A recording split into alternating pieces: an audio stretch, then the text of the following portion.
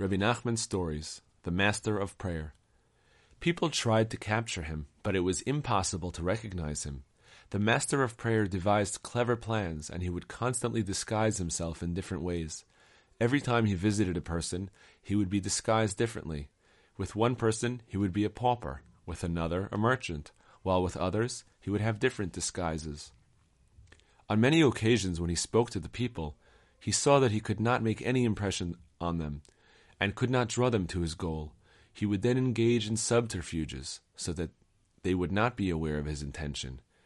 It would appear that his intent was not at all to bring people to God. It was totally impossible to recognize that this was his purpose. Although his main intent was only to draw people close to God, and this was his entire motivation, whenever he saw that he was not making any impression, he would use roundabout ways so that the person would not recognize his true intent. The master of prayer kept this up until he began to make a major impression on the world.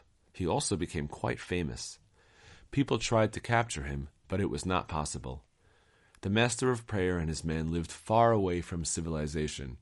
They would spend their time engaged only in prayer, song, praise to God, confession, fasting, self-mortification, and repentance.